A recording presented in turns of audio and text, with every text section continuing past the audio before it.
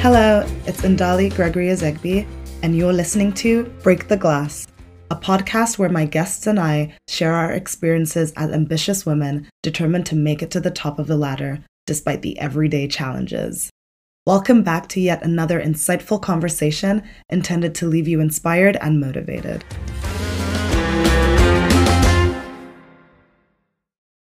Today I'm with Lola Faleti. Hi Lola, good evening, and thank you for joining me on Break the Glass. How are you? I'm great. Thank you for inviting me. I am extremely excited to be here and share a bit about my career. Great. So let's go on to the first question. It's very in-depth and very intimate. And it's, who are you in your own words? And what part of the world are you currently building a life for yourself? Absolutely. What a question for a Friday night. Well, I am many things, but ultimately, I consider myself to be a woman who is on this never ending journey to discover herself.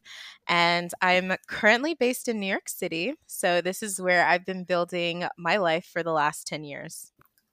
Wow, 10 years? That's a long time to be in one place. I feel like these days everyone is so eager to move around. So New York must be pretty special.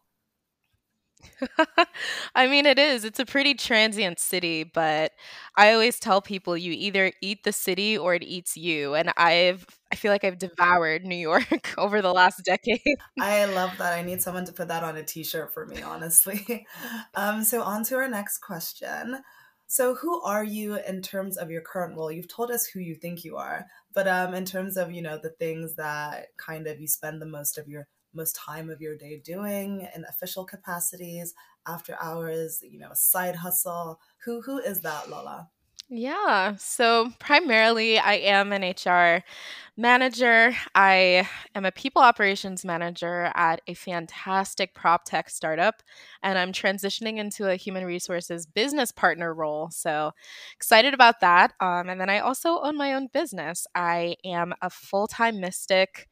I am a tarot reader and astrologer, and I really help guide people along their journeys towards meeting their higher selves.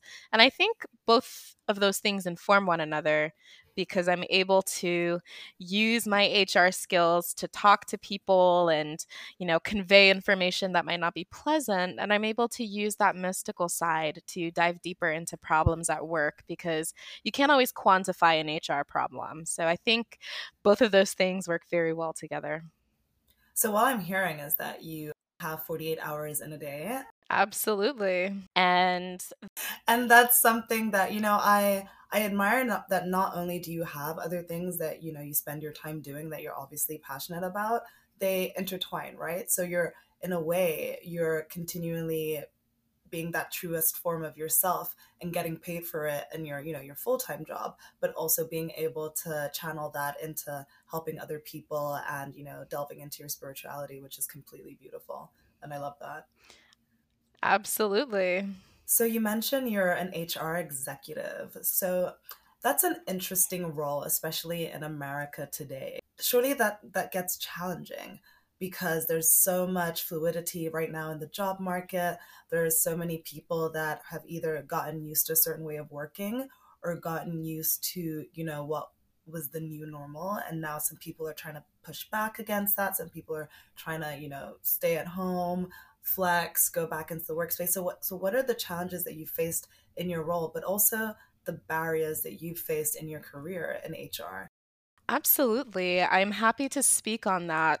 At the beginning of the pandemic, I was at Accenture, and that was probably a better example of that push pull between returning to office, staying at home, because, it's such a large consulting firm. We have tons of office space. And one of the challenges that I worked through with my team was determining what capacity we would even allow to go back to the office. Um, the the subsidiary that I worked with was very heavily in person. Our culture was in person. And Mm, so people got very restless. And right. then when I transitioned to Accenture's onboarding team, we had to quickly figure out how the heck we were going to conduct orientations for thousands of people virtually. And so we found we use the metaverse to do that. I mean, Accenture jumped on the VR wave very quickly, and so pretty soon we found ourselves conducting parts of our orientation using VR headsets, and it got pretty cool. Um, and now in my career, I mean, the company that I work with primarily is a remote first company.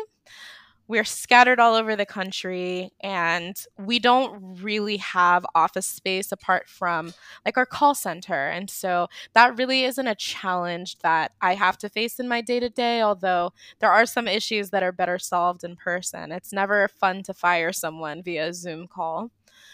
But another challenge that's coming up is, how do we establish that connection? How do we establish pods and make sure that we're able to have our people build rapport that is beyond a screen? And then at the foundation that I'm HR director at, I think one of the bigger challenges is making sure that we're continuing to foster a team spirit. Oftentimes, we'll go out to the Hamptons where the CEO lives, and we'll do little retreats there to get work done. It is beautiful. Yeah, we get a lot of work done, but then also building a program for women that is virtual first. I think there really is a lot of emphasis on technology and making sure we're keeping up this remote culture. So I'm lucky that I don't really deal with pushback, but I do deal with restlessness. People are eager to meet. People are eager to connect. I mean, even when we have offsites at my current company, people are like, when's the next one? Because the vibes are so good, and we do a Right. good job of building teams virtually. So I think we're going to be trending towards making that work in the future. I love that because it's almost like, okay, we're remote now, but we're going to give you all the opportunities to connect that maybe that human nature craves from time to time. But then you Yeah, can go back to, be in your own space. exactly. And it's like you've gotten to this place rather where you're really strongly towards the top of your game and you're director here and you're an executive here and it's just been nothing but promotion back to back. But what were some of you're like, yes, it has been. Yeah. But what have been some of the barriers that you faced when it wasn't maybe such smooth sailing, or maybe it always has been, and we'd love to learn from that. Yeah, absolutely. I mean, my biggest barrier to entry has been not having a college degree, because I've had to work twice as hard. And also just being a Black woman, having to prove myself, prove my experience. Mm, I think in many ways I got very lucky because I started out as a nanny. That was the very first job I had in my career in New York. And the leadership of that agency that I worked with, and there were about 100 people who worked there, they were very invested in our growth and development. And I have a tendency to always just display leadership skills, and the managing director quickly started putting me into leadership and management roles. So I started getting my footing in HR there maybe 7 years ago. And since then, it's really just been about getting that experience and getting my reps in. And then also networking. I think hmm once hmm I stopped doubting myself and the fact that I was good at what I did, I always had to remind myself that I would always get the opportunities that were meant for me. And Right. so I think maintaining good relationships with people and just doing my damn best. That's really, really what Preach. got me to where Yeah. I am today. And I love to, I'm a stickler for doing things properly. Mhm. I'm a stickler for just being ambitious. And that's why I left Accenture. I loved Yeah. that company, but I think I got too big too quickly. And I didn't want to spend the next 20 years of my career making it through the next like four career levels. Right. So, because of my ambition, I left and I was able to get my new position because of a good relationship I had with a previous boss. That's amazing. And honestly, like it shows because you're thriving. So, it's always important, I feel, to know when it's best to make the right move for you, Yes. and to constantly be having that internal conversation with yourself about what your needs are right now and what your needs are going to be in the next 3 to 5 years, and whether your current place is serving those future needs. 100%. I find that a lot of people don't check in with themselves. And Hmm. that's something that I see in HR because I'm constantly checking in with people and having to guide them back to themselves. And part of HR is all about getting to know the people and getting to know where the best career fit for them will be. And oftentimes people are such they're such good performers that but they might be on autopilot and not even know what their own needs are until they look up and they're burnt out or they're just sick of what they do. And so I make it a point, especially when I'm talking with managers, as I make my rounds throughout the month. It's, how are your people doing? What are their needs? And how are you meeting them? And also, how are you kind of shaping that? Because some people might not know what their needs are. Mm. So, So I love how you managed to slip in that you're the HR director for a foundation as well. Tell us a bit more about that and your, what is it now? Your 72 hours compared to everybody else's 24 hours in a day. yeah, no, I'm the HR director at the Ella Works Foundation. And essentially, we are a foundation that aims to help victims of human trafficking, survivors of sex trafficking, and just the commercial sex industry in general make career pivots and build careers for themselves outside Mm, of that industry. And so we're very early stages. We're still building out our programming, but it's been a fabulous experience so far. And I've been able to lend my career experience and my volunteer experience, my experience fundraising and giving very, very moving speeches to just help the team grow and put together a program that can change so many lives. And I love the work that I do there. I don't know how I have all this time to do all of these things, but somehow I yeah. make it work. It's one of my favorite mantras, and I know that it's like so overly used and overflogged, but it's passion meets purpose. And I find that Yes. when you see people that really do live that truth, it's not only is it beautiful to watch, but it's just so, it really encompasses everything, and you can see that those people are in the places they're meant to be at. And thank you for sharing that, and I'll absolutely put a link to the Ella Foundation in the podcast, and just like hope that people have the chance to check that out. And that's just such meaningful work. um, but other than that, where do you slot that in into your full day, right? Yeah, I mean, typically I get up around 7:30 when my cat starts screaming at my door. He's currently watching me record this because he loves to watch everything that I do. But I'll wake up around 7 or 7:30 and get my day situated. I am a morning person, but I'm also an evening person. I don't know how Mm-mm. I do it. I think Yes. working Pacific time hours really helps me to set the stage for that. But I'll get up, get ready for my day. And my first task that I do, I post to my Instagram page, Chanel and Tarot. My community awaits me. And so, I am a very, very loyal member of the Chanel and Taro community on Instagram. yes, yes. And I typically will write my posts from the evening before so that I can have more time in my morning. And Hmm. so I'll wake up, I'll post that around 9. I like to ease into my mornings.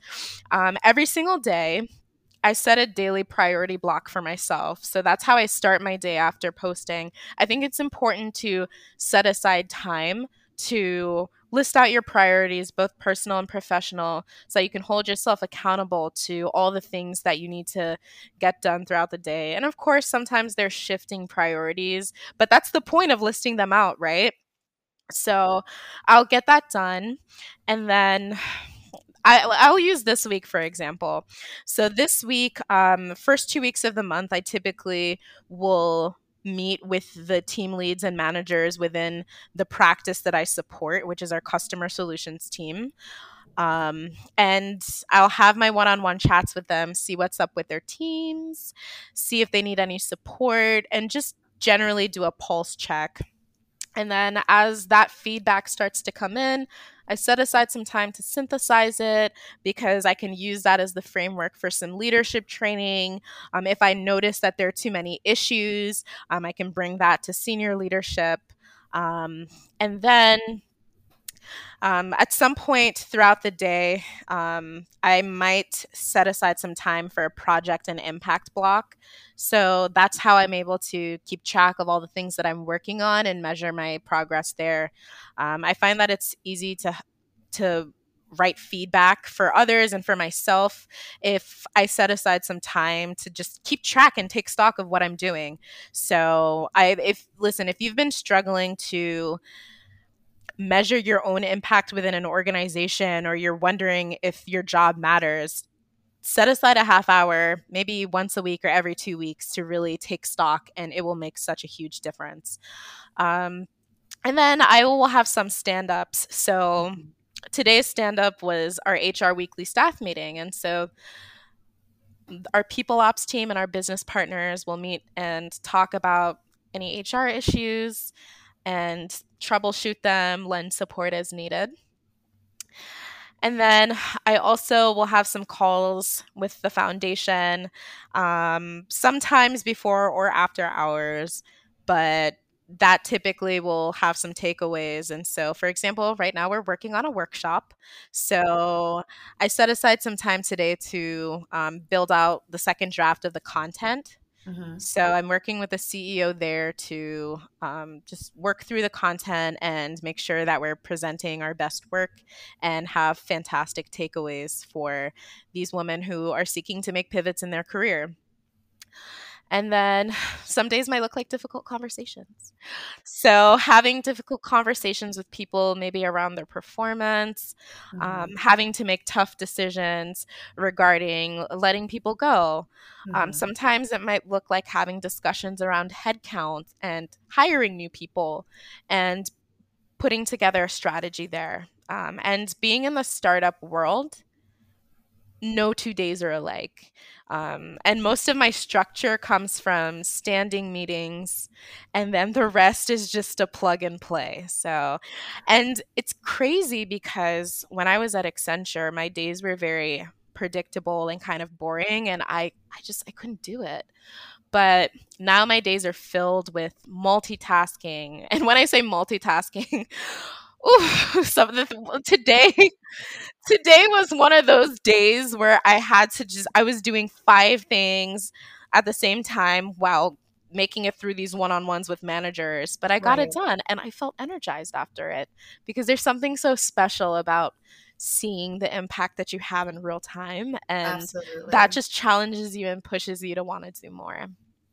So all I'm getting again is productivity queen, productivity queen. So just on a last bit to leave our listeners with, what would you say is your rocket hack? For anyone listening in, I have these like personal kind of productivity boosters that I try to implement in my daily life. I call them rocket hacks because it's like I do this, everything changes, my acceleration goes up, my productivity, my drive increases. So what would Yeah. your rocket hack be? Yeah, this goes out to all my people who are self proclaimed perfectionists or who have trouble finding their voice or feel like they deserve to take up space in the workplace, right? It's not enough to know what you're capable of. You must be brave enough to take that first step. And sometimes when I find myself questioning my own decisions or um, needing to reassure myself, I remind myself of that statement, take a deep breath, and I'm able to just fire off those emails or have that rough conversation that I really don't want to have. And it makes it so much better because I'm reminding myself that I deserve to be here and that I'm good at what I do and it's only going to get better. I love that so much. Lola, thank you so much for coming on the show. I appreciate you spending your time and your evening with me, and I hope to see you soon. Absolutely. Thank you for having me. Thank you for giving me the space to share a bit about myself and my career, and onwards and upwards.